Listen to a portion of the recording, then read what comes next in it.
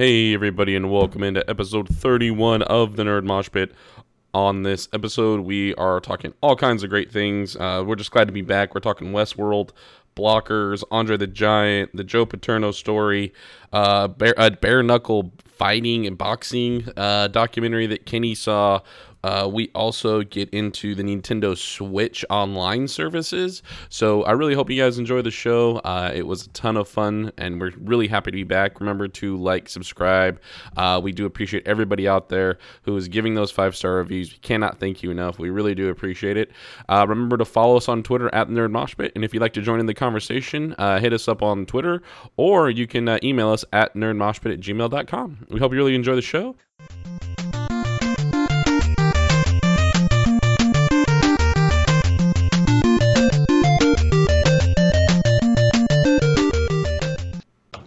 Traditional intro, we should do the Shady's back again. No, that sounds awful. No.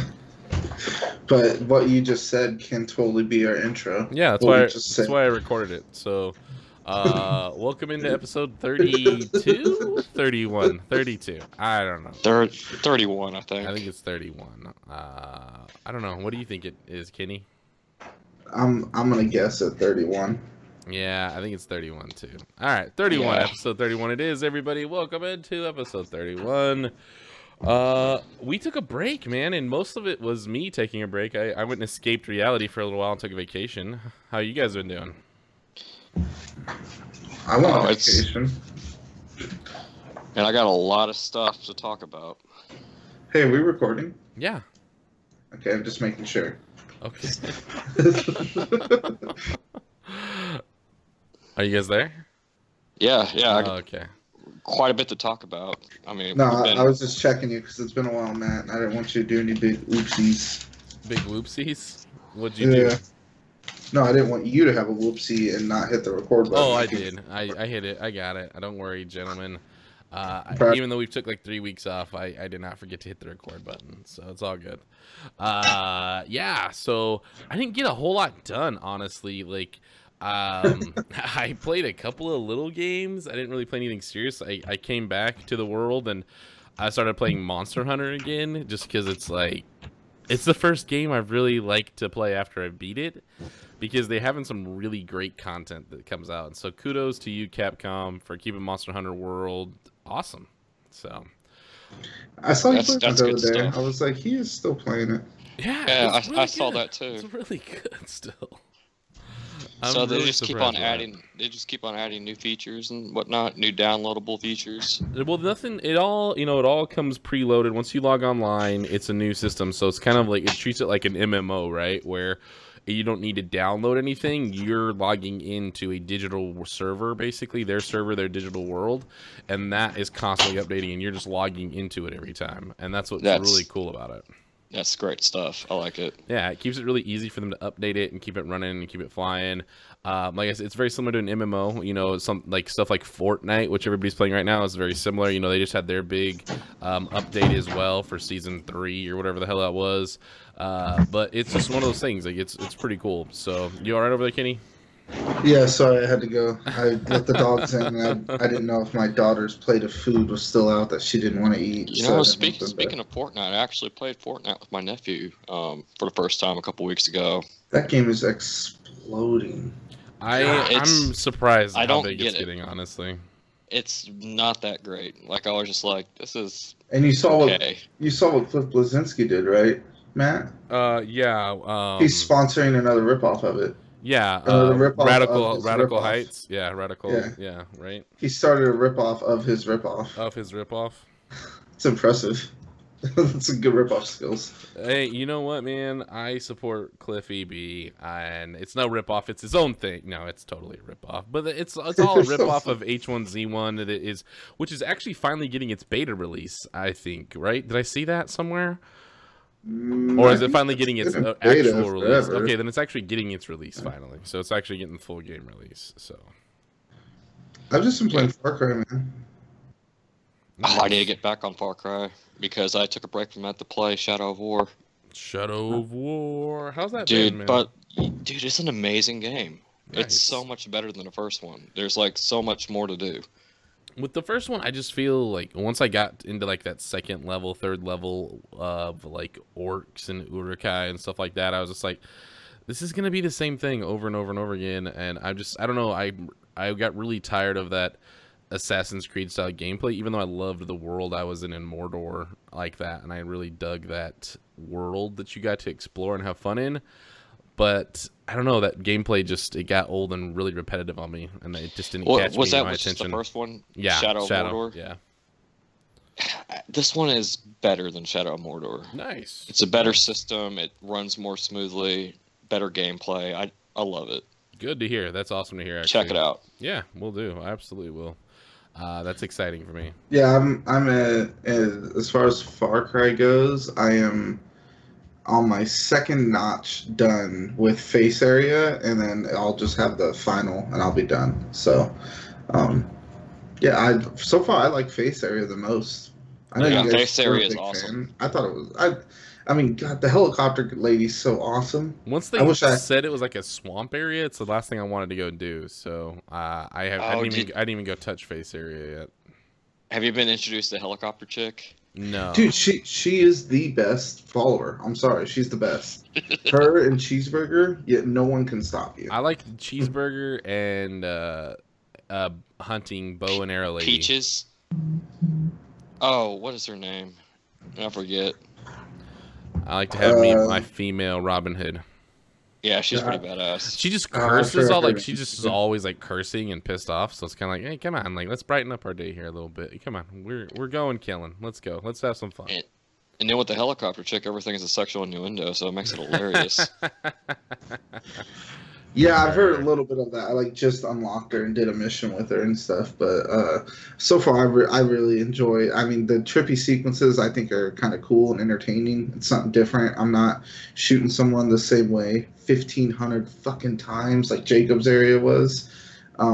So so far I've really I just love how big face. I was kind of disappointed in the area to the north that was Jacob's, right? Because it Yeah. was like there was like 4 bases and like that was it. And that's like my favorite part of that game is doing outposts and prepper stashes, and they are all over face area. So Well, that's good news because I love the prepper stash stuff. I think that's they're so all much over. fun. But prepper stashes and the coal outposts are all over face area. Nice. It has the most in the game. The thing is, when I was up in Jacob's area, I was just sitting there using the squirrel suit all the time. Like I was constantly flying off the side of a mountain, Oh, and I love Squirrel suit is awesome, man.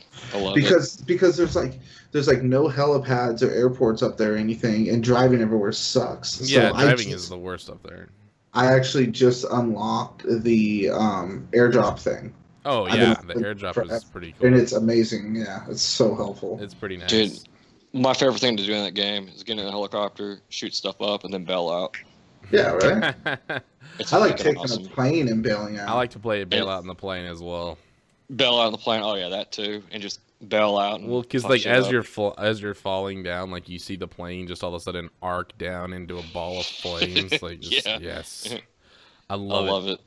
But that's the only game I've really. I mean, I've been playing Hearthstone. I don't know if I even talked about it since it came out. Yeah, how's but the new patch? How's the new patch and stuff? Or the season? It's a new season. It's a new expansion. Well, the expansion, yeah. That's the word I was looking for. Expansion.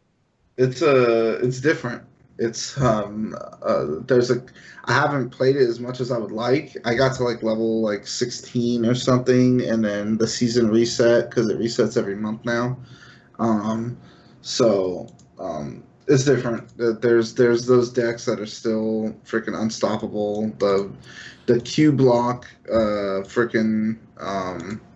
Q block Warlock is an insanely infuriating to play against, but you just feel so awesome when you play with it because you respawn they call them, they're death lords. That's what they are. Yeah. And they when they die, they're like a 5/9 or 3/9, and its death rattle is summon 3.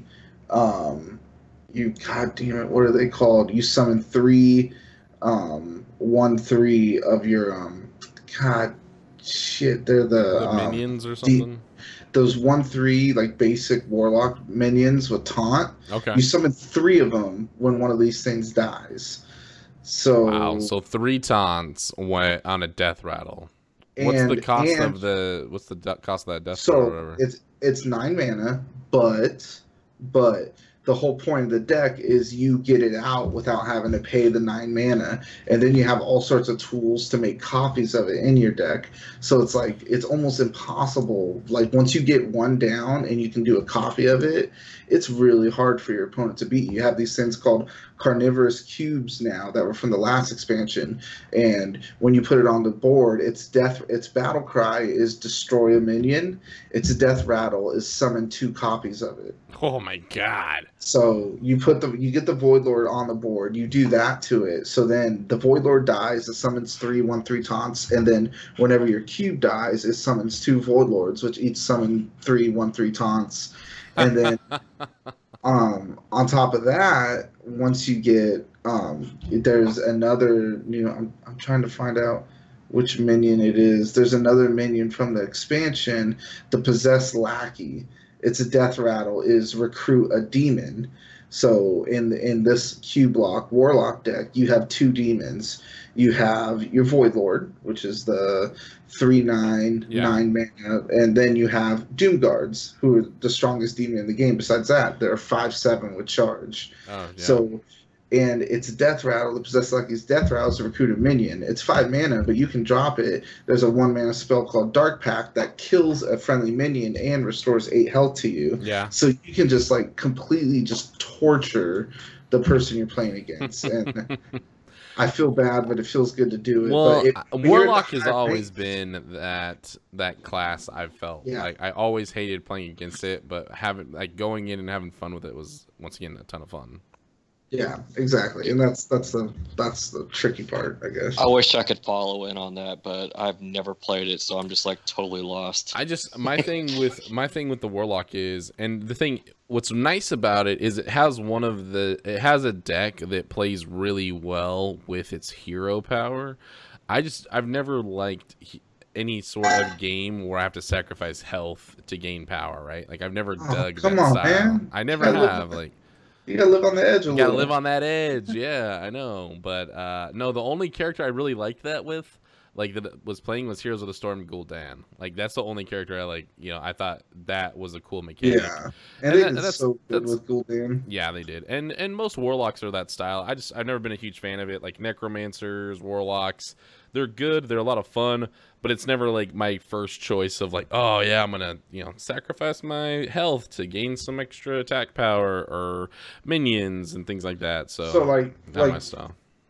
Like for instance, right now on my Q block, I am 7-1, and Wow. on my so what you're telling me is Warlock meta is just crushing the world right now. Yeah, but I haven't really played it for like a week, except for like right now. So I don't know what the meta's like now, but I mean, unless you nerf cards, this deck is fucking damn near impossible to beat. But it's a lot of fun. I mean, it's Hearthstone. It's nice to. I just wish I had time to play it. I just haven't had time lately. Nice. Well, to all those Hearthstone players out there listening to the show, let us know what meta's looking like for some of the classes. We'd appreciate it. And just email us, where you can always email us at nerdmoshpit on Twitter or at nerdmoshpit@gmail.com. So a funny thing to note with the new expansion, there's a crazy shaman deck that uses something called the Shudder Walk. It's like an 8 mana card, I think. It's a legendary, and when you put it down, it re-triggers all battle cries in the game. So any battle cry that's been given it's supposed to be like, it's just complete madness when you set it on the board, and some people get really lucky with deck and some don't. I know there's a really good paladin deck right now too, but it's mainly, and there's like a really wonky warrior deck that works really well too. But there's some decks are just insane right now. But yeah. But isn't that the idea of a great game, though, is to have everything a little OP and a little over the top? And if everything's a little OP and a little over the top, it's all fair, and it's all fair at that point. So That's the whole point of Hearthstone. I mean, Hearthstone isn't supposed to be a game where you know you're going to win every match. You want to play against some wacky deck, and then you'll stop and go, "How the hell did they just kill me?" Yeah, absolutely. Just like poker, can't win them all. Yeah. Yeah, whatever. Nice. Yeah, well, and you're right about poker. You can't win them all. That's like the main part of poker, right? Is patience. Throw away cards until you get what you need. I win them all. You do? Okay, good move. You win them all every single time. Okay, No, Kenny, I don't. you and I I are going to don't. Vegas. You're gonna be my Rain Man. Nice. I definitely don't win them all. There you go. No, and neither do I. Otherwise, I wouldn't be doing this. I'd be in like the World Series, World Series of Poker. So, nice. So, yeah, man. I don't know if you've played this one. It was an indie title. It's on the Switch now. When I went to Arizona, me and my cousins, we went and played Lovers in a Dangerous Space Time, and basically your bunnies in space, and the power of love is threatened, and you're all controlling different parts of a spaceship. So you have like gunners, someone on the engines, someone on shields, someone's on the map, someone's on special weapon, and the whole idea is there's only 4 of you in the ship, and you have 4 guns, an engine room. You have way too many things for just It's like multiplayer faster than light. Yeah, absolutely. It's very much so. Absolutely. And man, that was like just so goofy and ridiculous. And man, when you get to some of those higher levels, it gets a little hectic with everybody running around the ship. But yeah, that's really the only indie or computer, it was on the Switch, it wasn't even a PC game. But that was fun. That was kind of my multiplayer life for most of my vacation, except for I do have a nerdgasm. So Yes. when I was out there, we went to this awesome arcade called Starfighter Arcade. In reference to The Last Starfighter, a fantastic film. And what was really cool about it, though, is it's only open on Fridays and Saturdays from 9 to midnight. So they only do for 3 hours a night, Friday and Saturday, right? And they had amazing amounts of great games. And what was really cool is it's a little bit more like an industrial, like kind of a business center of that area in Mesa, right? So what's really cool about it, though, is all of the games, the pinball machines, everything that's there are donated by collectors, and they just charge you $10 or $11 at the door. You get a stamp on your hand, and it's all free play, unlimited lives, whatever you want it to be, right? And what's really cool is that everything there for you is just amazing, fun, retro games. And I mean, they have everything from like 4-player Wave Runner, where everybody's in the chairs, to Tekken 2, to Qbert, and gosh, why can't I think of the names of them right now? Dragon's Lair, all the pinball machines you could really think of. It was fantastic, so much fun. It was a very throwback place. They had a projector playing The Last Starfighter the whole night long, which was awesome. It was just fantastic. I thought that was such a cool idea, because normally when you go to like those Barcadia spots or things like that, you're purchasing tokens, and they're charging you $25 for a roll of tokens that you got to play with. And I just thought this was a really cool kind of free, all for play. And what was really cool about it was all ages. So it wasn't like at a bar area where you couldn't bring in younger kids or anything like that. I mean, there were dads in there with their daughters and sons, and kind of playing 2-player on Contra, on Frogger, on just anything you could think of. It was probably in that place. It was phenomenal. Had so Good old much fun in Frogger. there. And they had stuff like the Terminator 2 like light gun game, those awesome systems. Area 51 police trainer was in there. I mean, it was just Did they have a the blast. Simpsons game? So they had, not only did they have the Simpsons, but they also had the X-Men as well as Mortal Kombat. they did have Mortal Kombat there. They did have Tekken. What's the Street other one Fighter, though? Yeah, they had a Street Fighter as well. Only one of those. I can't think of the other one, but they had a couple of like the big multiplayer games that were just a ton of fun to be around and play. And man, you know how great it is to actually like beat a game like that when you were a kid. You only got to play for a little while because you had maybe $1 worth of quarters. Oh yeah. And let me tell you what, man, when you've got like 40 lives on the X-Men like, X-Men game, like who cares? You're just smashing the superpowers, bailing through this whole thing. It was a ton of fun. Me and a couple of my cousins and my sister went, and man, we had an absolute blast there. It was a ton of fun. So shout out to to Starfighter Arcade out in Mesa, man. You guys are killing it with that. Keep that up, please. That was a ton of fun. Dude, that reminds me. I have an arcade place that is like a stone's throw away from where I live. Have not checked it out, but since you were mentioning that, I'm going to definitely have to go to that place. You got to, man. Yeah, because it's like awesome from what I hear. It has like great reviews and stuff, and the people love it. It's always packed on Friday night. Like I said, I've been to a lot of the Barcadia stuff, and you know, it's kind of one of those things you go and you play a couple of rounds of a game or something, and you're just kind of like, whatever, but you kind of invested a decent amount of money into tokens and things like that. And that was the nice thing about this is for $11, I mean, heck, for 2 hours there, I mean, that was absolutely worth your time, you know. And we stayed the whole time. I mean, they basically had to kick us out. I had a blast there, man. Absolutely had a blast. And my sister still has the sticker. I got a sticker of that place, and she took it from me. So. Yeah, I've got that little arcade right by my house. It's not as cost efficient as the one you were at, and it doesn't sell booze, unfortunately. But it is right next to an all-you-can-eat sushi joint and a pizza place and a bar. So, hey, man, you could always walk out. But, you can't lose right there. That's a pretty good move. Yeah, so it's nice. pretty cool little spot. My daughter loves it. So nice, that's awesome. So let's talk a little bit about, because you guys didn't watch Infinity Wars or anything like that. I have to say overall I was very pleased with the movie, but I'm not going to get into anything too deep since you guys haven't seen it yet. So I saw Blockers. Oh yeah, dude, Blockers was a lot of fun. I really enjoyed that game. That was a really funny movie. Right, I had a great time with it. Me and Heather went and saw it, and originally we were going to go see Infinity War, and then last minute she changed her mind. She said, I really want to see that, and I said, it's still out. And I really enjoyed it. It was a good, it's rare we get out without the kids, and it was good to go see, a genuinely funny movie. Yes, I really did enjoy it. Yeah, good on the Point Grey team with Seth Rogen and his guy, Evan Goldberg, and stuff like that, and that whole team that was around that movie. They did a great job with it, man. I really, really enjoyed that movie. I thought it was a ton of fun. Kenny, that's like you in 13 years? 12 years? Then with their kids going to, don't even bring that up, man, because my daughter ain't going there.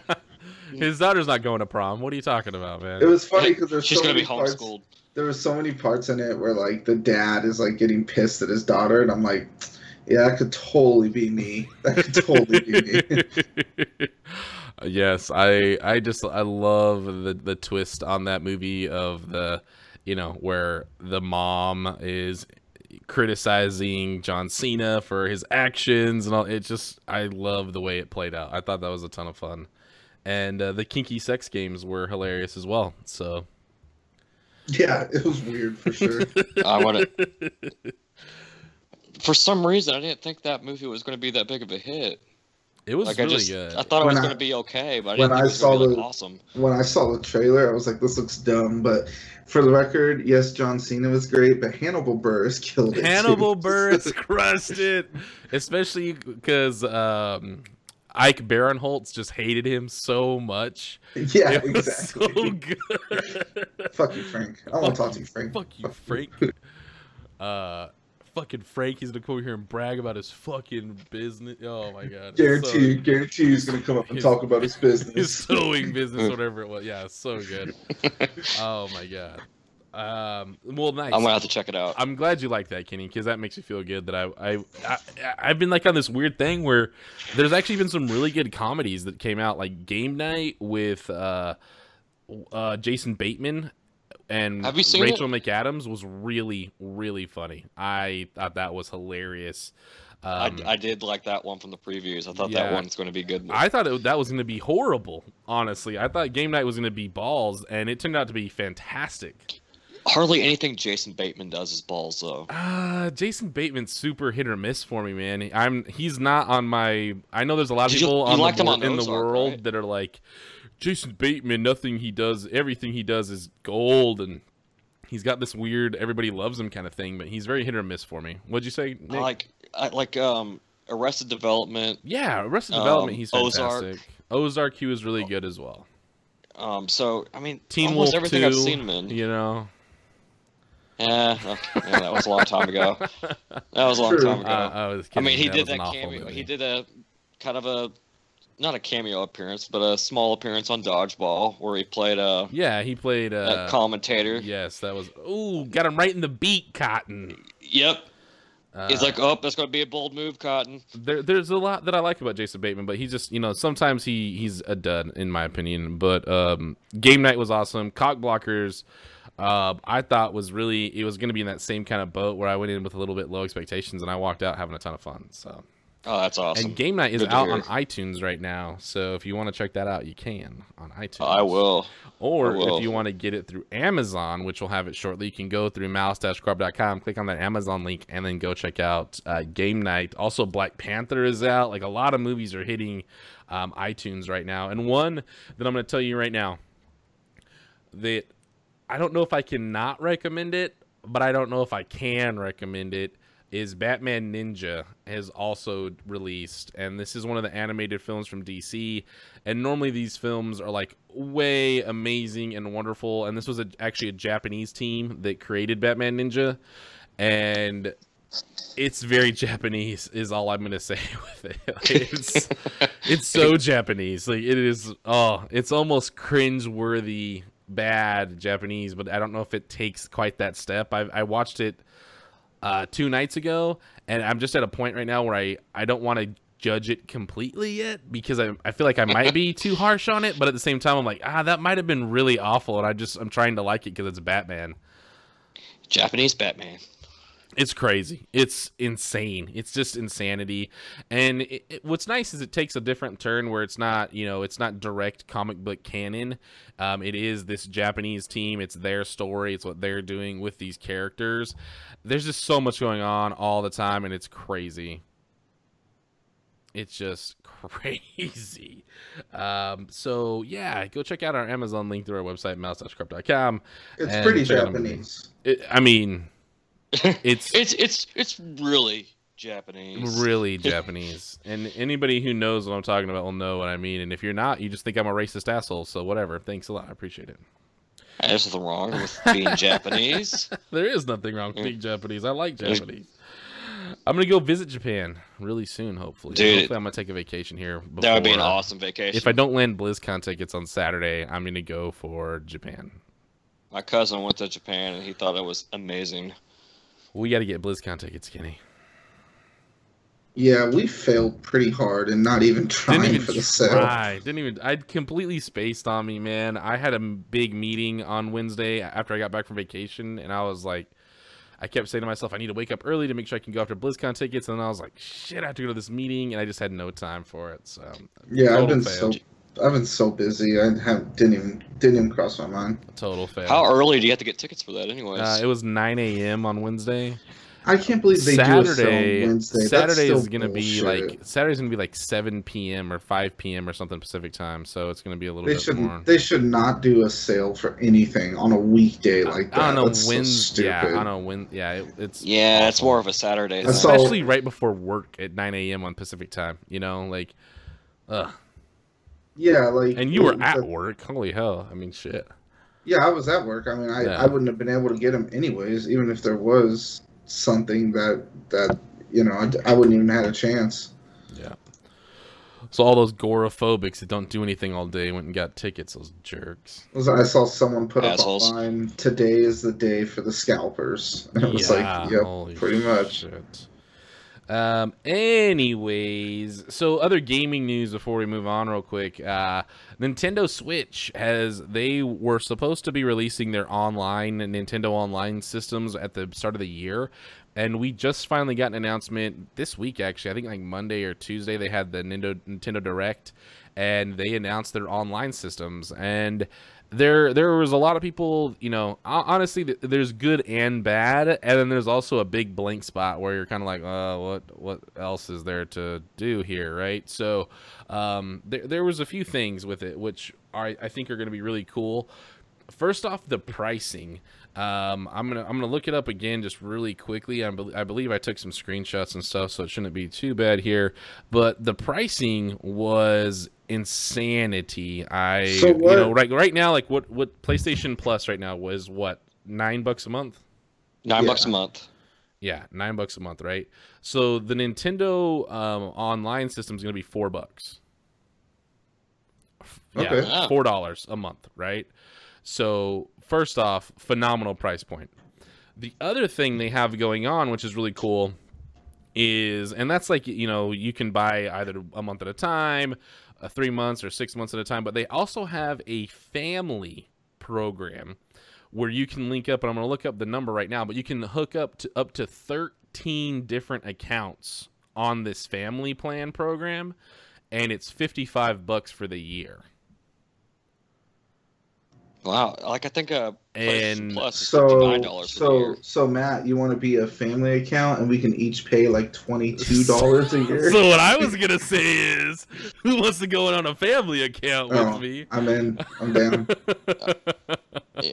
I mean, we could all get on that. Yeah, I just Oh honestly. yeah, Nick, you too. Sorry, I forgot you had a Nick- Switch. Yeah, thanks for leaving me out. No, with I know Nick, I've been Sorry, bro. I know, Sorry. like our other buddy John Ross. He'll 100% be down to save some money on that. I mean, we could probably get up to 5 or 6 people, because my cousins are going to be having Switch Online, and I mean, we could probably get 7 folks. Really easy to split that up with. Then do we all share purchases as well? So that is one of the things they did not answer.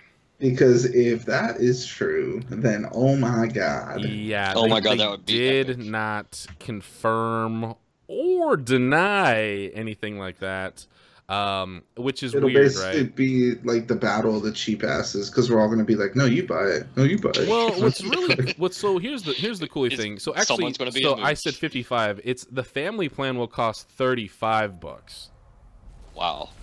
and that's just stupid. Like, that's just absolutely ridiculous in my opinion. So There has to be some sort of strict linking that happens up or to something. so here's the thing. It'll cost. You can start the family group in May. Yeah, no, it's like 12. It's 12 systems on that family plan is what you can get on there. There has to be some sort of strict limitations. Well, So- here's the thing, right? So one of the things that they're rolling out as well is cloud saves. So that way you don't have to be saving anything into your hard drive now. It can all be through a cloud system with this online. So with this purchase, you can then do cloud saves as well. $4 a month and per month, or it's $8 for 3 months, and for a whole year it's $20. So that family plan at $35 is stupid. I mean, that's the deal of a lifetime right there. So I think that's something right there where they want a family to have, one for every kid. They want, dad and the boys to have their own Switches, and this is kind of encouraging that, which I think is cool. I like that idea. And especially like with this, like Kenny, Nick, a couple other people, we could all get on this plan, and the cost to play online with buddies and stuff like that on this online system, and to have access to all of these retro games coming from Nintendo and Super Nintendos and all those things, that makes this a really great price point for entry, and no one else is doing that. And I want to know how PlayStation and Microsoft are going to respond to this, especially if Nintendo does this right and constantly has a big online system for all these things to be a part of, and for you to go in there and grab a ton of nice retro stuff, new games, new indies, all those types of things. So, correct me if I'm wrong, but isn't it like on Mario Kart you can already play online with people? You can, and in September, or it's either September or November, that will not be the case anymore, because you will have to subscribe to the online system by that time to continue to play online. So you won't be grandfathered in. Yeah, so in September. So September is when the services launch. I like whooping people's asses on that. Oh, it's a ton of fun. Yeah, absolutely. When are they going to put Tecmo Bowl? So no announcing on that. What they did announce is with your purchase, there will also be there'll be 20 regular Nintendo games that are released, and 10 of them have been announced. So the 10 that were announced are Soccer, Tennis, Donkey Kong, Mario Brothers, Super Mario Brothers, Balloon Flight, Ice Climber, Dr. Mario, Legend of Zelda, and Super Mario Bros. 3 are the first 10 games that'll get released Those are on all this online clinch system. games that I would expect on release. They have to be. Those- They have to They be. have to be. Yeah. Now, one of the big downsides of this, though, is Nintendo has that really... right now, they actually have a really good system for online with their Club Nintendo stuff. Their Virtual Console is what it's actually called. And what's really cool about the Virtual Console is they have basically all these old school games from regular Nintendo, Super Nintendo, 64. There's even a couple of GameCube titles, if I'm not mistaken. If I am, please email us at nerdmoshpit or send that hate mail over to jack.malice. But here's the thing with this is that Virtual Console system that you've been purchasing games with, all that stuff will not roll over into this new system. So people who've been spending all their money on games on other consoles, sorry, but that will not continue into the Switch. So that is definitely a big bummer for the people who've really invested a lot into those Virtual Console systems. But at the same time, I mean, we're on a whole new platform, we're on a whole new system setup, and that's kind of a bummer. I wish my stuff that I've purchased on my 3DS, on my Wii U, would have continued into the Switch, and that's going to suck that they don't. Yeah, but I can't act like I'm even surprised about that, though. I mean... Yeah, and you shouldn't be, but... It doesn't even bother me one bit because I don't have any of the other platforms. I mean, that's how Nintendo makes all its money, is it resells old games. Yeah, I mean, I can't tell you how many times I've bought damn Mario RPG from Super Nintendo. Yeah, I think I've bought that damn thing like 4 or 5 times.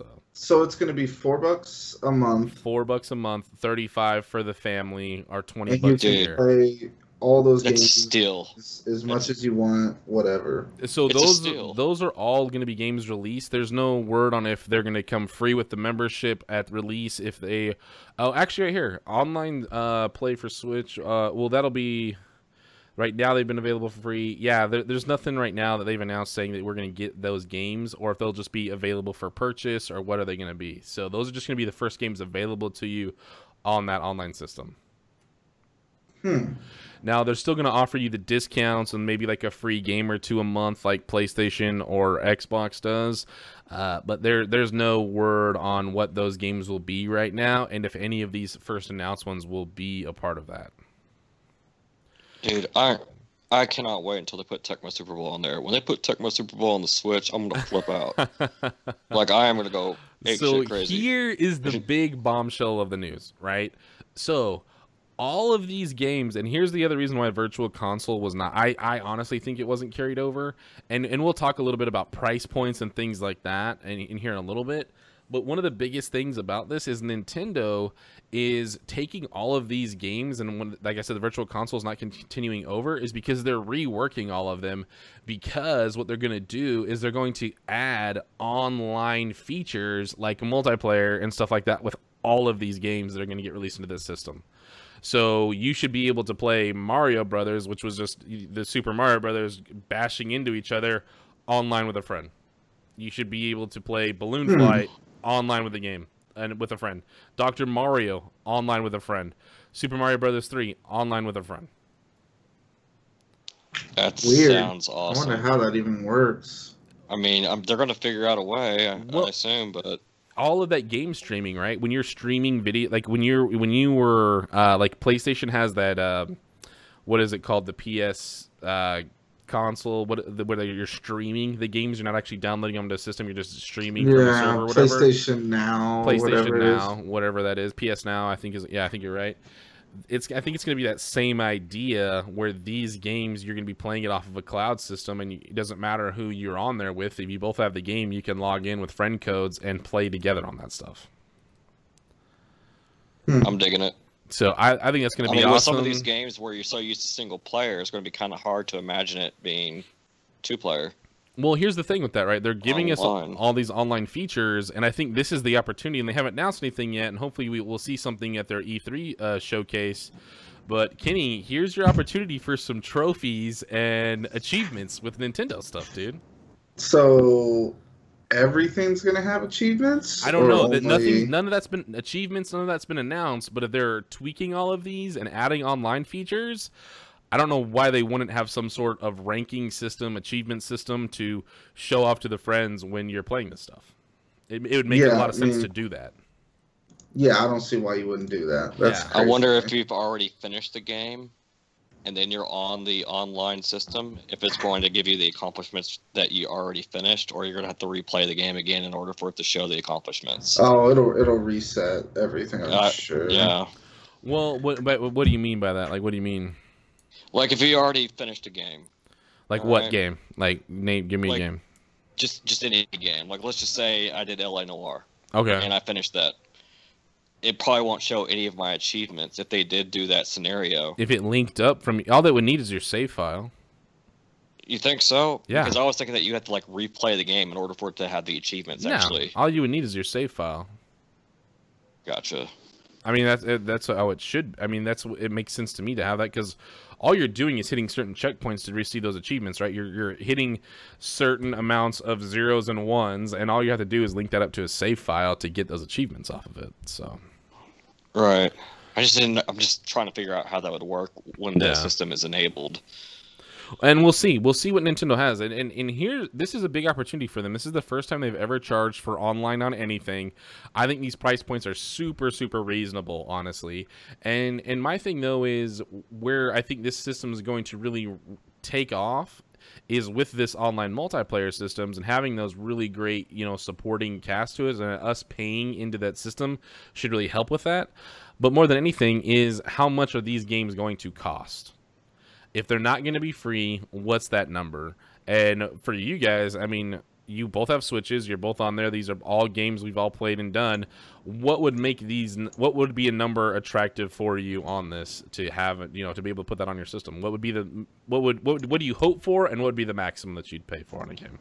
Like if we're doing the plan for $35 for Super Mario Brothers 3, Nick. Super Mario Brothers 3. It's on there. What would you hope its price point would be, and what would be the max you'd pay for it? $5 is what it should be max. Max 15. No way! Oof, bullshit! No way! Bullshit! That is a 25-year-old game. God! Oh god! That is a 25-year-old game. It does not need to be $15. I'll tell you what's going to happen right now. If it's $14.99, it will fail. this shit will fail if it's. See, but here's the thing, though. Here's the sad part. It's not going to fail. Nintendo fanboys are going to pay that money. I don't see them paying $15.99 for it. I still don't trust. I could totally see someone paying $15 for it. Oh well, somebody will pay for it, but that doesn't mean it's going to be something that's going to make sense, right? I think $5.99 is that maximum number. Yeah. I was just going way too high on that. But the horrible part is I will never trust Nintendo's pricing because it's always overpriced. So I'm just never. That's why I came up with the 15. And I'm going to give them a little bit of credit because they've actually done a great job with the Switch. They've done a lot of giving sales out. They were just doing a big 50% off sale recently. It is so rare it's on Nintendo titles though. But here's the thing is because they've never charged for an online system. Now that we have that membership, those prices should be dropping with that, because it's just like any other system, right? If you're not paying for it constantly, if you're not paying a monthly fee, you're not going to get the discounts that all those other systems are giving. Now that we're paying that fee, we should be getting those price points. I'm just thinking that it has to do something with the demand too. Like if there's more people wanting it, they can jack up the price, and they know they can. Oh, absolutely. Nintendo knows they can, and they know they can charge you $6 for a 25, 30-year-old game like Kenny talked about. But I think where this is going to be that sweet spot, and you got to get people involved, right? Like who's playing this system, right? I really think they're going to go after are some of those smaller purchase systems like that with mobile gaming. This system is meant to be taken everywhere, and what's going to be the best way to shut the kid up when you have your Switch in their hand? Hey, I'm going to buy you a $3 Super Mario Brothers game. Yeah, I still don't trust it, unfortunately. I just don't. I've got a long history of Nintendo, and I know how they work. Well, what do you think the price is going to be, Kenny? I think the price 15's a little steep, but I'd say at least $10 easily for anything with Mario in the title. I think at the Super Nintendo level, you'll see a lot more of that. I think for the standard Nintendo stuff, I think we won't really see a lot of games breaking that $8. You can buy the original Mario on the Switch right now, which I did, and it was fucking $7.50 or something. Once again, I don't see it breaking $8. I honestly don't. But on a Yeah. Super Nintendo, with the Super Nintendo games, I see that breaking into the $13, $15 games pretty easily. With the regular Nintendo, I see a lot of that stuff sitting between $3.99 and $7.99. You know, Which is stupid $8.99 because tops. Super Nintendo is still archaic games. I mean, Yeah, I get But that. it has a nostalgic factor to it. But the Well, music yeah. is so good. The music is so great on Super but Nintendo games. that's what they're relying on in all this is just nostalgia. That's what. Oh yeah, absolutely. Well, I don't know, man. I don't know if that's what they're going. I think they're trying to, you know, and I hate to use the analogy, but I think they're going with the route of the cigarette companies and trying to catch some people while they're young right now. You know, people are all over little things, you know, little things like the color of Joy-Cons. That is capturing a huge audience all of a sudden because of the color scheme. And I think that's because you're trying to go after a younger gamer with that. Like Kenny Matt, like if they had Tecmo Bowl on there, and it We was like get the it, Nick. complete You game, like We Tecmo. get I know. Tecmo Bowl Super Bowl is what Dick But wants to I play. I would pay $15 for it though. I would. Well, Jesus, Nick, don't say that out loud, Dick, because Nintendo loves listening to this show. They're big fans of Nerd Mosh Pit. We don't need them. We don't need them hearing that we will pay $15 for a Tecmo Bowl game. But the only exception is if I could play online with a friend. That would make it worth it. But if it's not, $8. Fuck, you make a good point there, but I don't know. I don't think I'd pay $15 for it. Even with online features, I don't think I'd pay $15 for it because one, all that's going to happen is everybody's going to pick the damn Raiders and Bo Jackson my ass to death, and you know, no, I don't think any other team was even good on that game except for the Raiders. So, I know the Falcons are pretty dirty with Andre Rison. yeah, I'll give you that. But yeah, it was just stupid. You just pick the Raiders and give it to the running back. Yeah, Bo Jackson. Yeah, you just give it to Bo. Bo knows, man. Bo knows. So I mean, honestly, I think it's a good start. I think the price points are the best thing for me on this, and to hear that they're reworking some of these other games, these older games, to have online functionality, make this an exciting announcement for me. I wish we had some more answers, like you talked about, Kenny, with you know, with different types of save points, achievements. I think would have been a really cool thing to announce as well. But maybe that's stuff they're saving for E3. I'm hoping so. Yeah, E3 is next month. Yeah, it's coming up quick, and everybody's announcing their showcases right now. Nintendo, Square did you Enix, see- Bethesda. did you guys see- Everybody's announced their E3 stuff So, coming. So. Before we go talk about Westworld and stuff, did you guys see? So Walmart accidentally leaked Rage 2. Walmart leaked Rage 2 is coming? Yeah. So. Oh my god. So no, it was hilarious though. So Walmart accidentally leaked it in their like pre-sales, which they always do. Almost every E3, Walmart or Amazon Walmart leaks. So, but get this. So when they leaked it, they leaked the title, whatever. Fuck, where's the article? So all it was just the title, and it was like some really stupid box art that just said Rage 2. And so Bethesda went and responded to it, and it was the best response ever. I'm gonna send you guys this right now. They literally did a Twitter post for it, and they said, "Hey, Walmart Canada, here are a few notes." And they like marked up the box and said, "Incorrect key art, wrong font. It's not all caps. Sad face. Missing age rating." So they pretty much came out and said, "All right, you know, good job." Yeah, it was so cool. It was such a cool like. Go Bethesda, dude. Yeah. Honestly, Rage was one of those games where it had so much potential, and man, was it vanilla in a cup when I wanted a sundae with all the toppings. It really was. Oh, I mean, man. I loved it. I loved the game, but it didn't have. It was overhyped for you. Well, no, I don't even think that. I think it probably didn't get a lot of the credit it deserved. It just wasn't long standing. There wasn't enough to do. It was also Gotcha. 6 hours long. I don't even think it was so short. But the game itself, the weapon styles, the world you were in. So much good was in that game, and I'm so happy to hear that a second one's coming out because they left a lot on the table, in my opinion, and I'm actually really looking forward to that. I did not see that got announced or leaked by Walmart of Canada. And they also leaked. What were the other big leaks? There was a couple of them. I'll bring them up as I find them. But Somebody's getting sued. They were generic leaks. They weren't very surprising leaks. Yeah, that doesn't surprise me though. That is a fantastic post. I love that. Awesome. Good. So good, they good. leaked. I think it was a Borderlands game. I think that was a leak. Borderlands 3. Oh no shit! Dang, Yeah, that's awesome. Borderlands 3, Just Cause 4, Assassin's Creed sequel, Division 2, which would be great because the first Division was awesome, and Gears of War 5. They leaked all those online. Wow.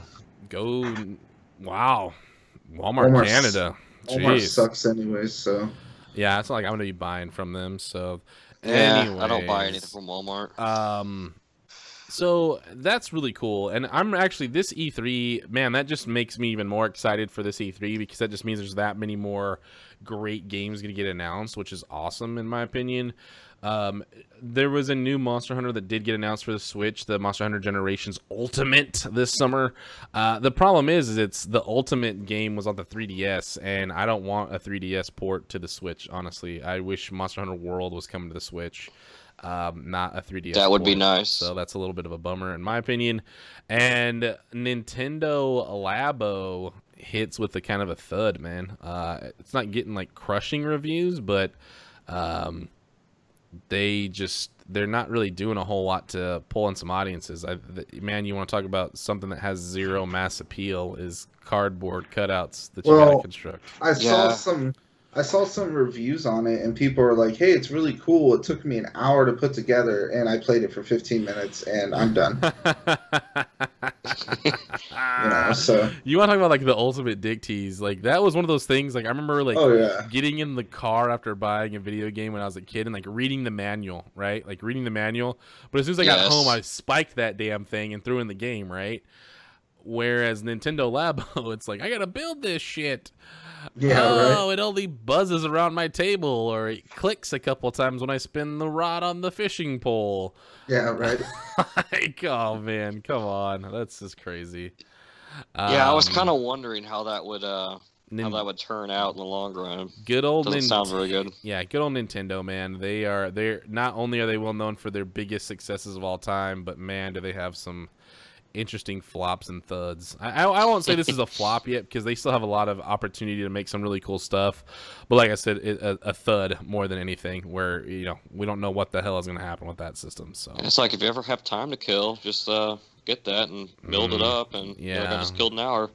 The kids, everybody's more interested in the boxes anyways than the actual game. Matt, so. I'm going to take the pleasure of looking up some bootleg like Labo kits online. Oh, you should do that. Cheap. You should do that. That would be fantastic. Make your own. That sounds amazing. Why not? So cool. So any guys play any other games, anything like that? We kind of teased E3 a little bit. I wanted to talk about the Switch stuff more than anything. I think I'm excited for the Switch Online. I think if they could really do a good thing and crush with that. So yeah, it just seems like not too long ago you were at E3. It's already back again. It's already back again. Right? Well, speaking of already back again, our 1 year anniversary is coming up really soon as well. So on the 19th is Nerd Moshpit 1 year anniversary. So get ready for that extravaganza that's never coming. The 19th of this month? 19th of May, episode 1. Wow.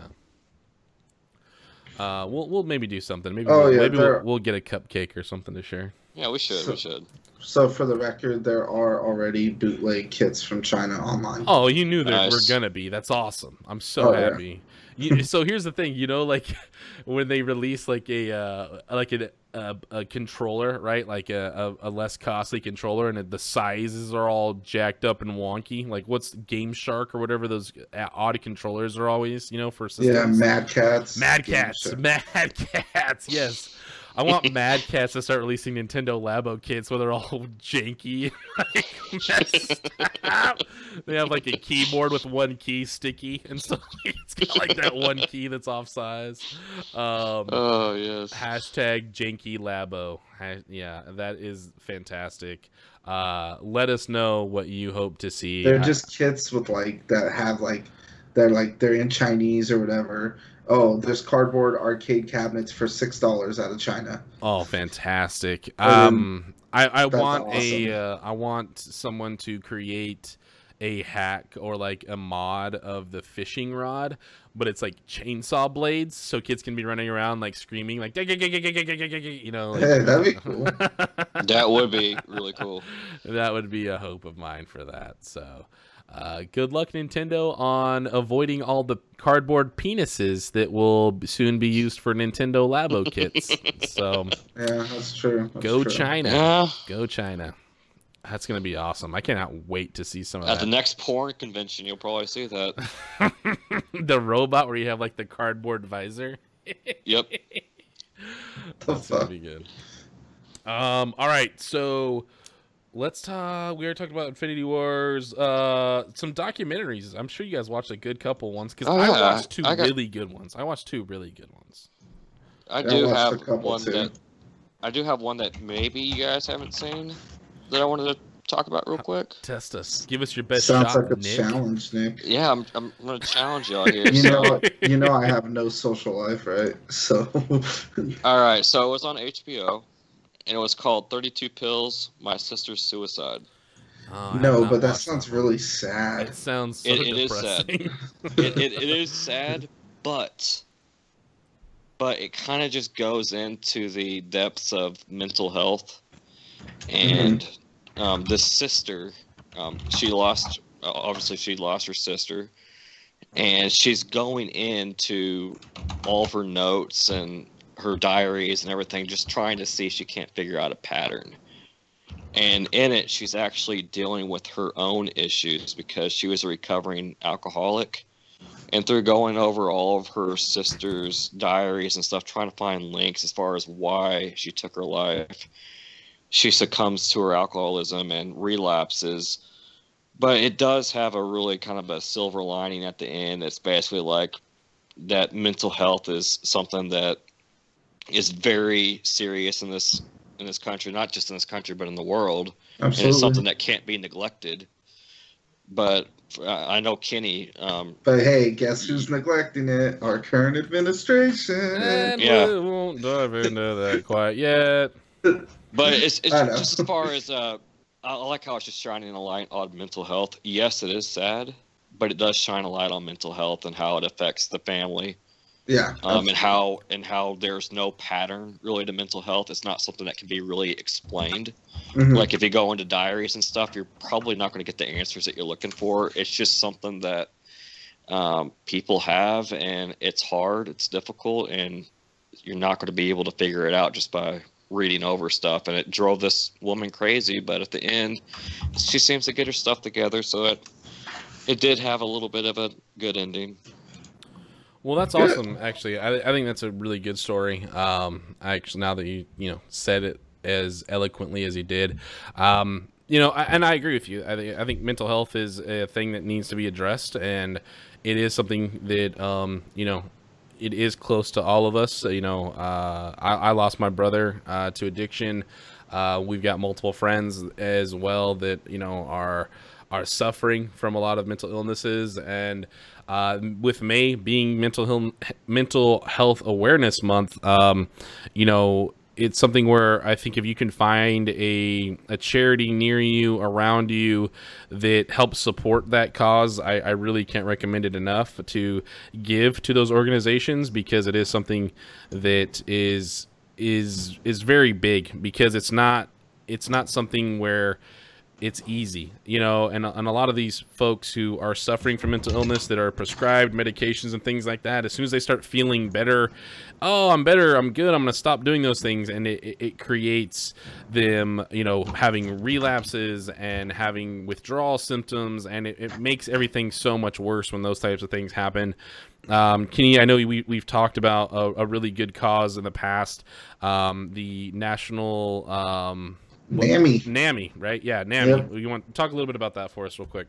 National Alliance for Mental Illness. You can just type it in on Google and it'll take you straight to the donation page. My work actually teams up with NAMI and does like a walk every year for like mental health and stuff. So it's a good. That is awesome. Yeah, NAMI, awesome. NAMI.org, NAMI.org.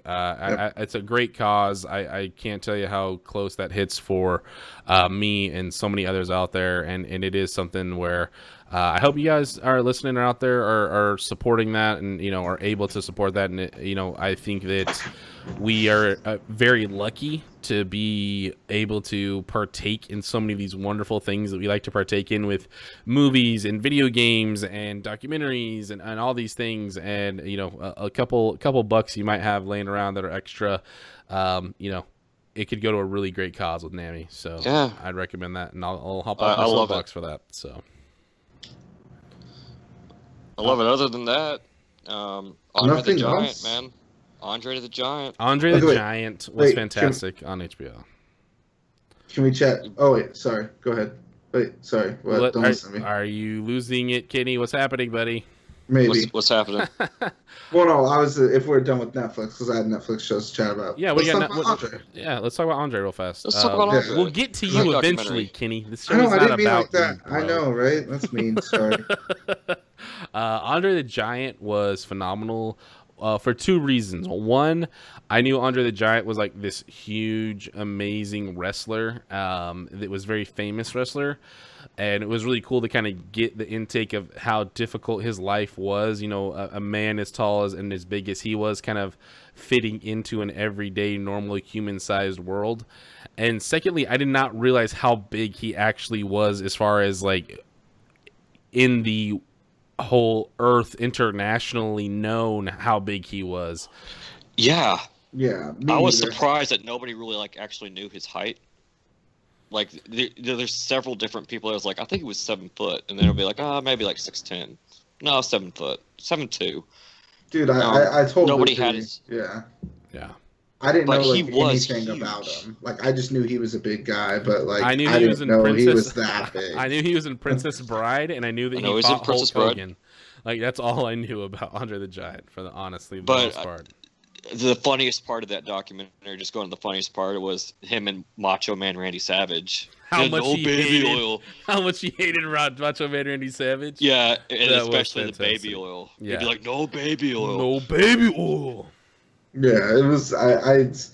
Man, it was such a HBO. Like when they do a documentary, they knock it out of the park. They do it right, and I mean it was just done so well, and it's so unfortunate, you know. But it was so cool to see, you know, even these big tough guys who were wrestlers like just fucking break down, you know. Yeah, he was very sensitive. Well, even to see like Vince McMahon say like, I just don't talk about it, and you could tell he's a mess. You know, yeah. And it was like, oh man. Oh yeah, see Vince McMahon almost break down on camera. Well, and here's the thing: like Vince McMahon is like a historically, notoriously dick to almost everybody. Absolutely. He's a well-known kind of megalomaniac kind of a character and a guy in general.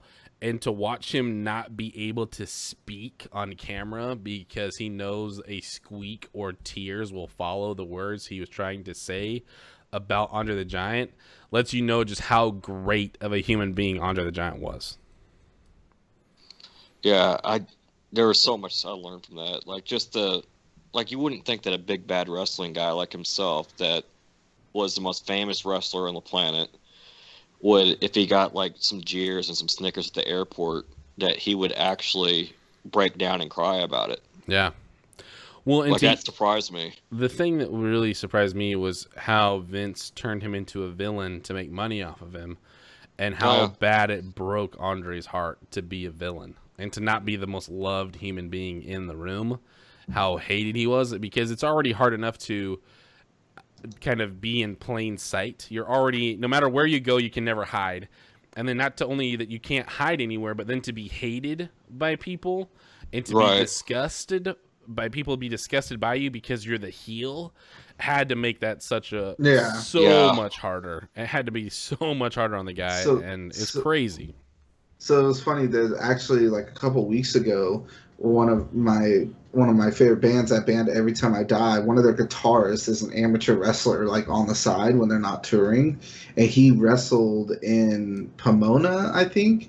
And my friend Aaron went, and he sent me videos of it, and he goes, "Dude, you have to come next time. This is at a bar and like a Legion Hall, basically, that they opened up for this, and it was all a bunch of dudes just drinking PBR and watching amateur wrestling, and it looked like the funnest freaking thing ever." I was like, man, I got to do that one day. That does sound pretty epic. You know, and here's the thing: we're going to give a plug to another one of our website's family of podcasts. Malicecast Smack Talk is our wrestling podcast, and you know, it's crazy to think how some of the best athletes in the world right now are not on a football field or a basketball court, but they're in a wrestling ring right now, and how just it is something to behold what these guys are able to do inside that ring sometimes. Yeah, the acrobatics. It's pretty amazing. So it doesn't surprise me that hanging out at a Legion Hall with dudes going all out to draw a crowd and to give some people some entertainment was epic. So that's pretty awesome to hear that. So that's good for them. Yeah. So the other one that I watched on HBO though was the Joe Paterno story, and you know, this was taking place around Joe Paterno, played by Al Pacino. In the Jerry Sandusky case. Well, it was a little bit, most of it was around the Jerry Sandusky case. And there's been a lot of people talking about how, you know, this is such a bad documentary because it makes Joe Paterno look like a jerk and an asshole and all this stuff. And I won't say that it made him look like a terrible human being or anything like that, or even like a good guy. What it made him look like was a dude obsessed with football that didn't give a shit about what was going on around him. And because he didn't give enough of a shit about anything besides the football that was being played, there were hundreds of lives ruined by a man that was underneath his watch. And more than anything, how just neglecting he was towards that whole situation. He was totally negligent about it. It was awful. And it's not that Joe Pa was a bad dude. He just didn't give a shit about anything besides Penn State football.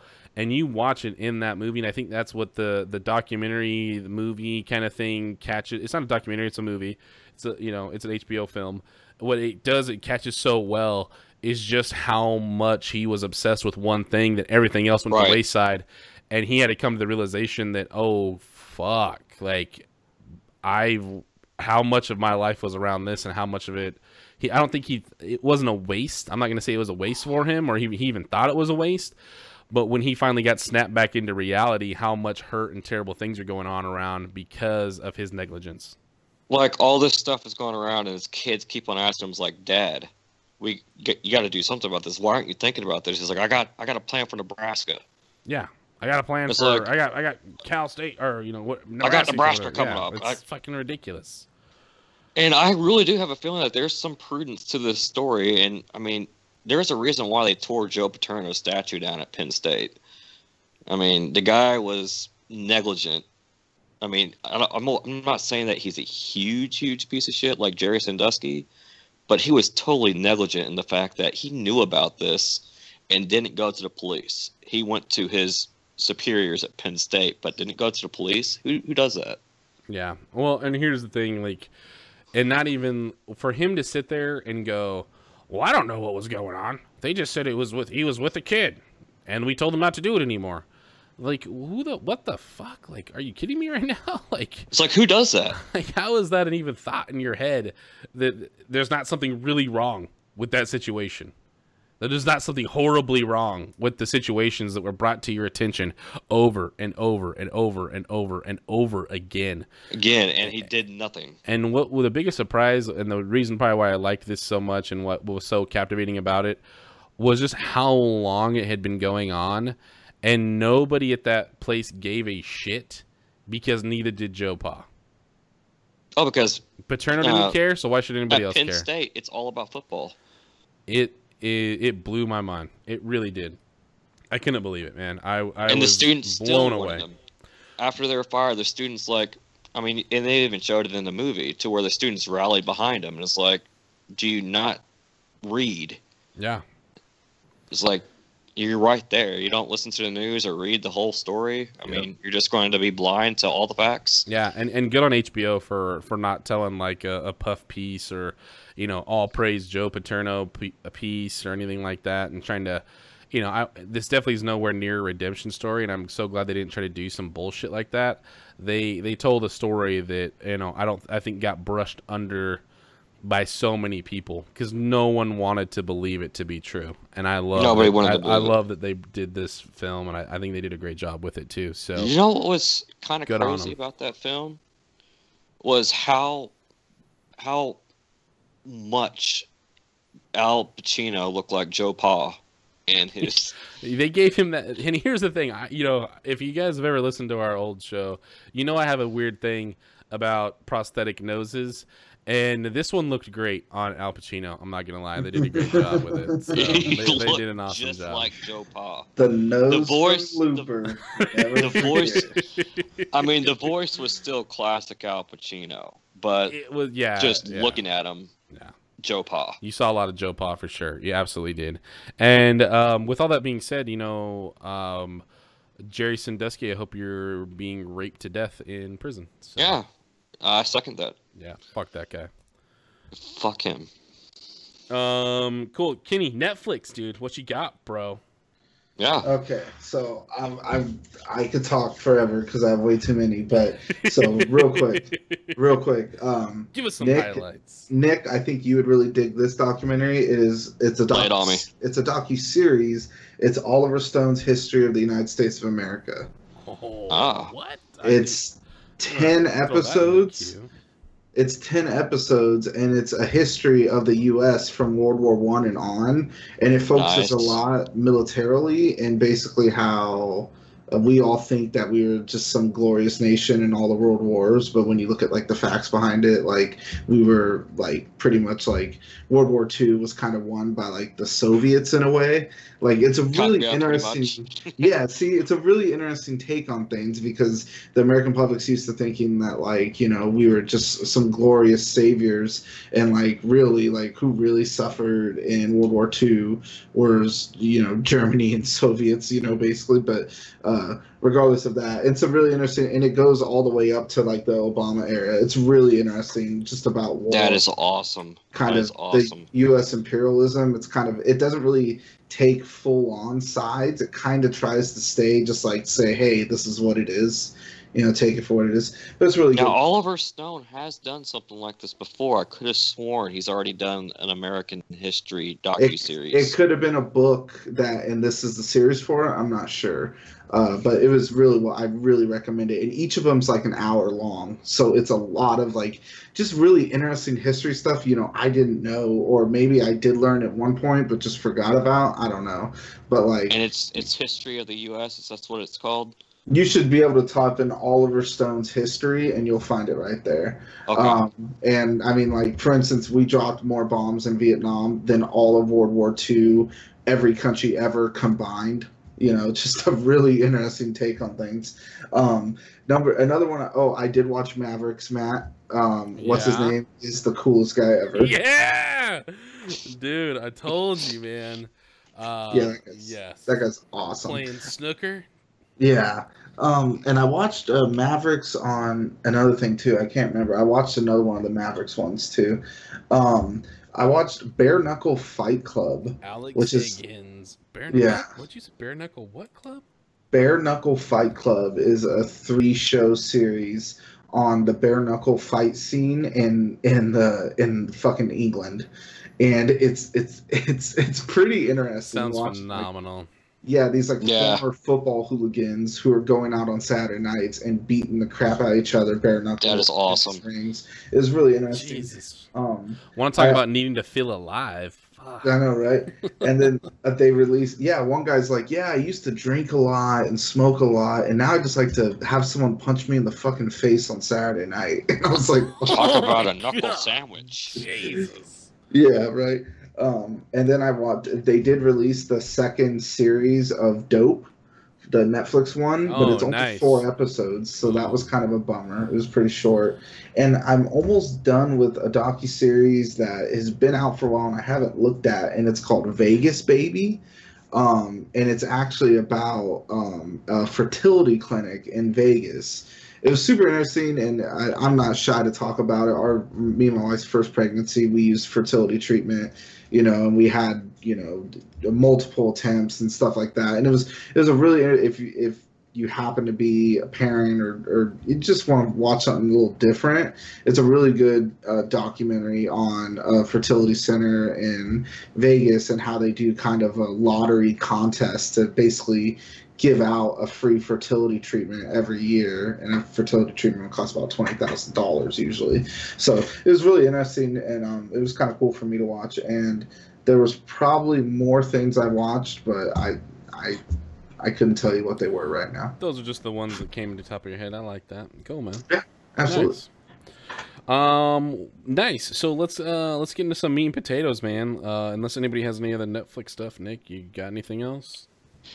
The only thing before we get into what we're going to get into is, Matt, thank you for the recommendation. I don't know why I didn't start watching this sooner, because I've always known about it, but Silicon Valley. I'm on season 3 and I can't get enough. Oh man, you got to catch up, because this season it's been a little different. It hasn't quite been as captivating as some of the others, but it's still been really good. And it's such a different type of show, and I really enjoy the hell out of it. And it's Mike Judge, man. I mean, come on, the guy's he's a genius. I love him. Beavis and Butthead, King of the Hill. King of the Hill, man. That's what you really need to know right there. But and Office Space. I mean, come on, Mike Judge, Office Space. Yeah, let's be real. He's a beast, Mike Judge. So Aviato. And your An Yang is, lives again, dude. Oh yeah, what is that guy's name? Whatever his name is. Yeah, An Yang. Westworld, gentlemen, have you been watching it? So wait. You want to do a spoiler alert right now, right? Oh yeah. Let's do this real fast. So spoiler alert, we are going to talk about some Westworld stuff. If you haven't watched the first season, you're missing out on a great show. Season 2 has started. We're 3 episodes in now. We are going to go spoilers. So before we get into that real fast, everybody give a quick shout out to where they can follow you. Nick? That's Barefoot? For Kenny. Oh, sorry. That's Kenny. Raider0314, and that is on Twitter, and you can also on PlayStation Network. Cool. Kenny SYL Barefoot on PlayStation Network. Yep. The Big Papa Matt on Twitter. Also follow us at Nerd Moshpit. Email us if you want to join in any of the conversations at nerdmoshpit@gmail.com. Westworld will begin in 3, 2, 1. Later, everybody. Have a great one. And begin Westworld talk. Oh, jeez.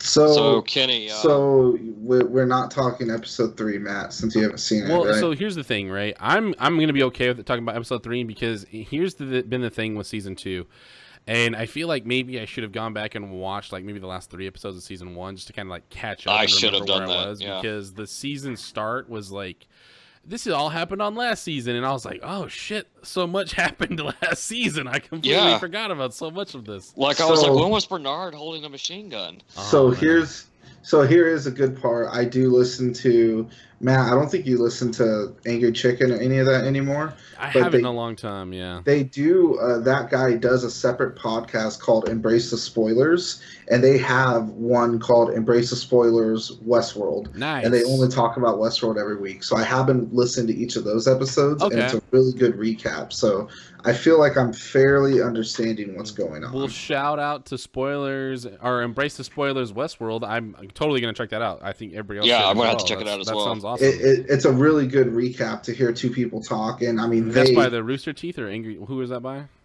It's the Angry Chicken Angry group. Chicken. Got it. So Okay. what's his name? I Whatever forgot. their names are. They're not a partner Yeah. in Moshpit, but I know they're big fans of the show. Thanks for tuning in, Angry Chicken guys. We appreciate So you. let's just do a. I'll just do a quick spoiler synopsis as far as just a very narrowed down what happened at the end of last season onto this season. And Kenny, you'll take it after I get done with the last season or last Take show of charge, episode Nick. 1. I'm gonna kick back, man. Throw my feet up here. I So like so it. basically at the end of season 1, you got Anthony Hopkins, Dr. Ford. Dr. Ford is at the that banquet, and he pretty much knows that they're trying to, like, this corporation is trying to move him out, and he doesn't like that. He doesn't like that they're taking his innovations, his creativeness, and they're trying to ditch him and take his creativeness and do something else with it. So he wants to basically release all hell with Wyatt and downloading Wyatt to Dolores. So he's been so coy through season 1, Dr. Ford, to where he doesn't reveal a whole lot of info, but you know that his end game was that he wasn't going to go down without a fight. So now, These violent delights have violent ends, man. yeah, so now he's downloaded this Wyatt into Dolores, and now it's gone. It's his final Crazy. narrative. Yeah, it was His final narrative. and he alluded It's- to it throughout the whole show that he's got this big final narrative that he's programming. Right. So Kenny, that was the end of, and Robert Ford, Dr. Robert Ford, played by Anthony Hopkins, he's killed by Dolores at the end, which I think he totally knew was going to happen. And so is Bernard.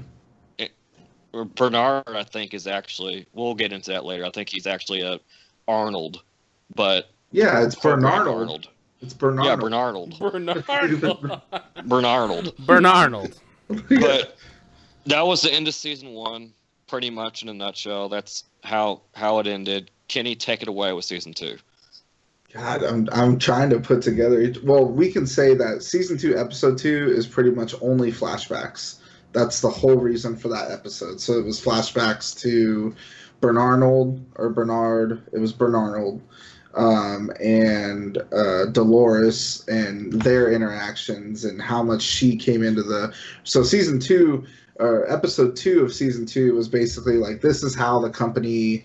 It was really a history lesson on how the company was founded, who, what. And I think the toughest part to remember about Westworld is all the different timelines. You have like Yes. 4 different timelines going on in season 2 right now. You've got the timeline of, I don't know if they'll flash back to it, but you got the timeline right after the massacre at the little town. You've got the timeline after that with Bernard getting picked up off the beach.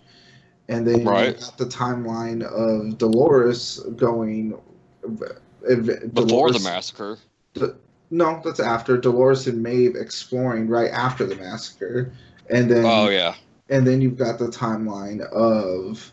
Well, then you have William. And then you have William. Yeah. You have have that Williams, timeline. but then you have his older self as, once again, spoilers, as the Man in Black's timeline.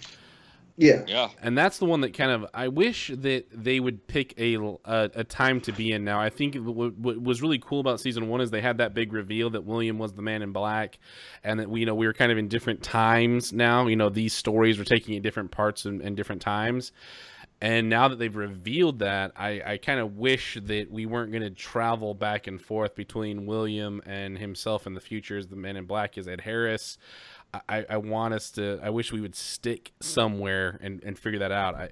Because it gets kind of confusing with season 2 because not that it's even reverting back and forth with so many different timelines. Not that it's even so much confusing. Like right now, William's timeline is before it looks like he went into Westworld with his buddy. It's a little all over the place, and you're constantly kind of trying to guess. All right, so which William is this? Does he already know Dolores? Has he already seen her before? Is this the first time he's seeing her? Like, where are we at with all this, right? Yeah, it kind of jumps. It does it from the very beginning of him getting there, and then after. It's all over the place. So the season 2 episode 1 starts out, and Bernard wakes up on the beach. Yes, with the horrible Hemsworth brother, as I like to call him. Yeah, and they pick him up from the beach, and the horrible Hemsworth brother. He's just lost as all hell, and basically the true runners of the Devos Corporation are telling him, like, get the fuck up, let's go. And then kind of one of the biggest revelations, I think that was in episode 1, is when he's finally realizing, like, holy shit, I am a robot. Yeah, and he's a host, or whatever host. These robots are called. We've always called them hosts, but he's obviously something different than a host in this. He was uploaded with Arnold's memories. Yeah. So, God, man, it's so hard to talk about this without talking like.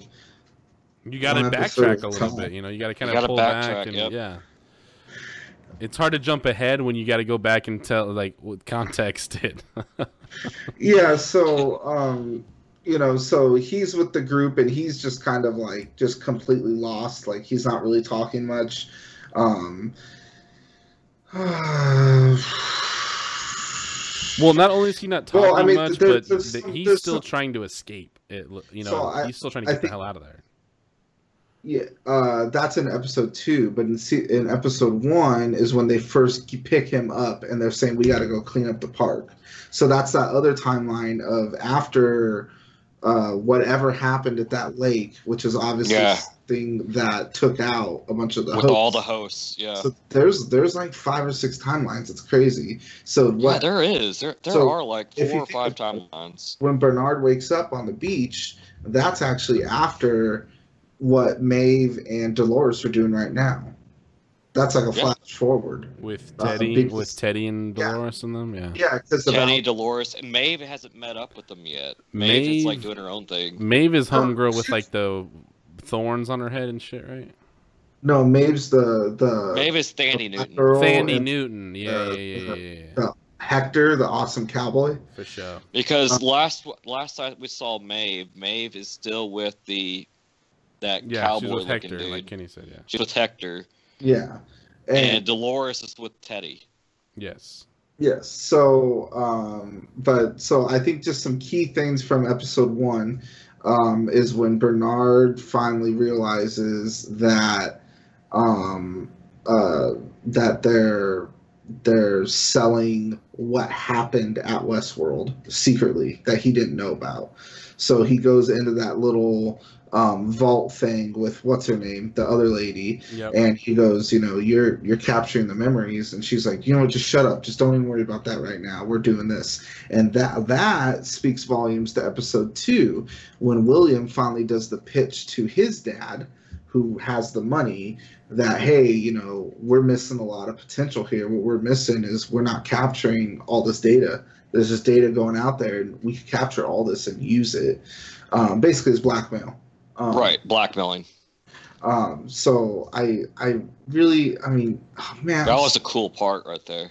Matt, there's one part in episode 3 that I think is my favorite part of the series so far. Can I just mention it? Say it, man. I told you, I do not care. The guy, I need answers. The vigilant, the guy who drinks the milk, the cowboy who drinks the milk. Yes. What is his name? The cowboy who drinks the milk. Who cares what his name is? We all know who you're talking about. Well, you would know the actor. He's from The Walking Dead. Yeah, the Rebus or whatever his name is, right? Yeah, yeah. So in episode 3, there's a scene where he's got a bunch of humans hostage, and he's like, "You guys ain't going anywhere, man. I can't wait to take this young lady with me. You guys can go somewhere else while we do that and all this stuff, right?" So then Bernardold finds a way to get him to the side, knocks him out, and It reprograms him, reprograms him. and makes Yep. him the most holy gunslinger perfect person ever. Really? That was Go yes. Bernardold. And he shows up and like shoots all like the rebels around him, and He he's shoots like, like 6 of them within a he's span like- of 5 he's like- seconds. he's like, "Yep, I'm here to save you guys. I would never let someone hurt a damsel in distress. The only way you touch a lady is being as gentle as a rose with her." And like, right after he was threatening to rape her, like yeah, and so literally minutes before. he lets That's him go, fantastic. and one of the ladies is running up the hill, and he goes, "Oh my God, damsel, you can't run by yourself. I'm gonna escort you," and like starts chasing her into the mountains. Uh, That was like my favorite part of Westworld so far, is because it was like totally like he like turned up his charisma basically and went, "All right, Yeah. you can be a nice person now." yeah. So- well, obviously, what's cool, like episode 2, like they obviously cranked up Dolores and Teddy when they go and talk to the bandit dudes, the guys that killed their, sergeant or lieutenant. Yeah, Whatever it was. that major guy, The whatever that guy Those was. are The the Confederate Confederados. dudes, yeah, and they just light that whole. Confederados. They light that whole table up of them. The Last Supper of all those dudes. They just Yep. light those. Like I was like, damn, that's the shit. I just remember they're called the Confederados. And your boy Gus, he went out with Ed Harris. I mean, Yeah, that was so cool. They Yeah. all just shot themselves. bah, bah, bah. Yeah, I mean, I'm so happy with season 2 so far. I was really expecting a lack of mystery and just kind of like, here it is, and it's totally not that. And I think that's what I knew it would Yeah. be like that. And I think I need to have more of these kind of conversations because I don't know anybody right now that's really watching this show out here.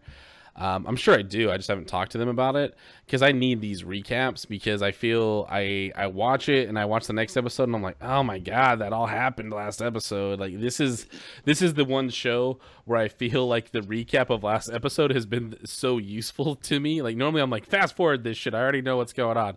This one I'm like, It's so useful. I'm like, thank you But, like, Jesus for recapping. how cool is it, the little parts where the man in black is meeting people and it's Arnold.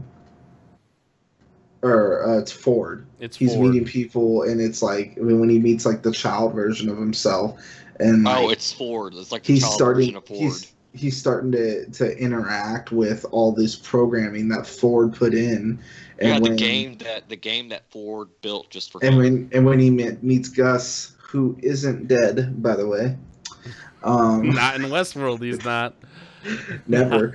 But when he meets him and when he says, "No, this game was meant for you to play by yourself," and they all shoot themselves, I was like, Yes. "Oh, that is so Yeah. dope. That is so dope." And So I just- the guy that in episode 2, there's the guy that like drops out of the helicopter all in black, and he's talking to William. Is that supposed to be Ford? Who is that guy? I don't think so. The only Because part with the where dude, it he has like an actually English shows- accent. He like meets him at his house and shit like that with Dolores. Oh, are you talking about the hotel with Dolores? That is a younger Robert Ford.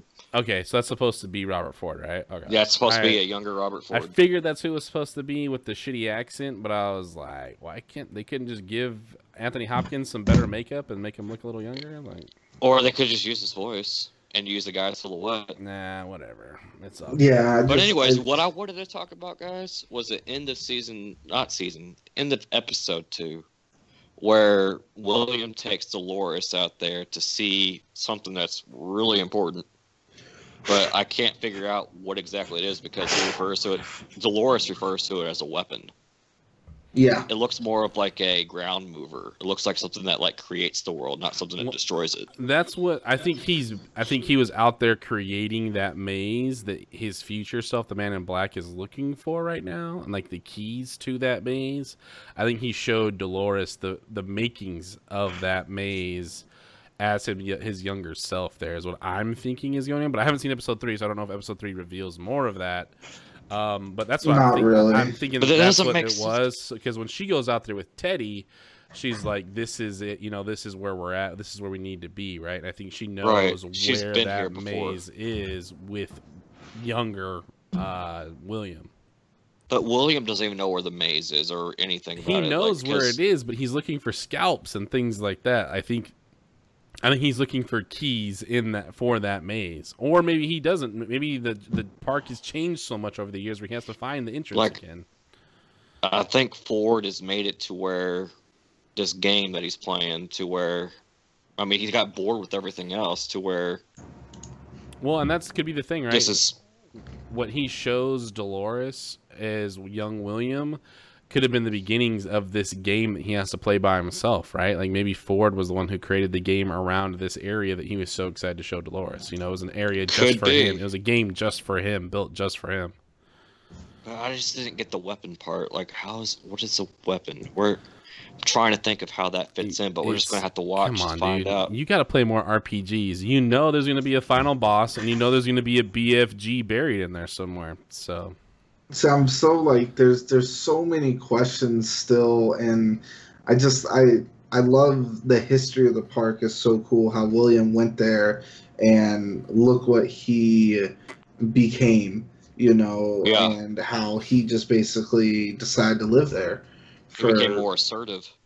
Yeah, exactly. And one good thing they brought up on that podcast to listen to is like, man, when he's talking to his dad, like that's the first time you really see him have courage. When he's like, no, you're messing up. This is a big chance, And I was like, it was so cool to see, how they pitched the whole thing to William's creepy brother-in-law. With all the people in the room, and he's like, so which one's a host? And they're like, they're all a host except for me, but obviously she was a host, or she was really everybody was a host. Yeah, exactly. So it's really, I really like the I just love everything about it's such a good show. It's so excellent. I'm gonna have to watch episodes 1, 2, and 3 again. And if somehow you've stuck with us through this whole rambling of nonsense on Westworld, we appreciate that very much, because that was a lot of crazy talk right there. Hopefully you guys were able to keep track of what was going on. But I want to give a lot of prompts to Jimmy Simpson, the guy who plays William. The only thing I ever really knew him from, he's always like that weasel character and everything. But when he was on Always Sunny, he's the part of the milk drinking family that is such creeps. I think he's crushing this show. I wasn't really happy to see him in season 1, and I didn't feel like I was going to be engaged with his character, but I feel like every time he's on screen, I can't wait to see what's going to happen, because I'm so intrigued with that storyline. My mind changed about Jimmy Simpson on House of Cards. Yeah. Because he was on House of Cards. So when I saw him on Westworld, I was like, okay. Got some HBO and Netflix loving. I like it. Good for you, Jimmy. I appreciate you, man.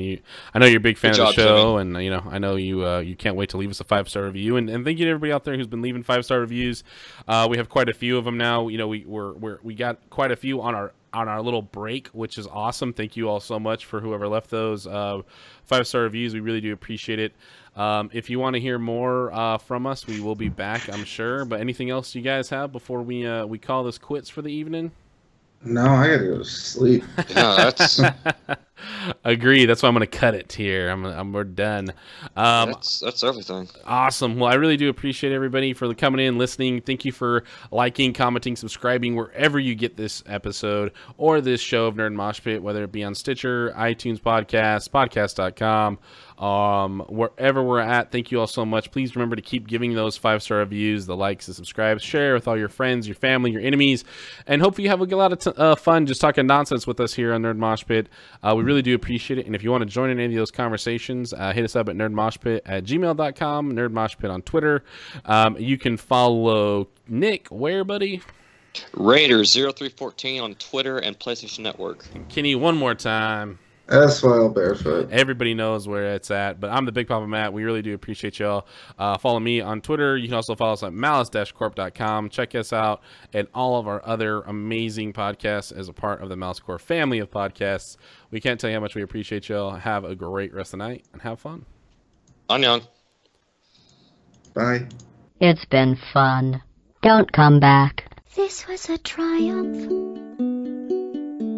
I'm making a note here, huge success.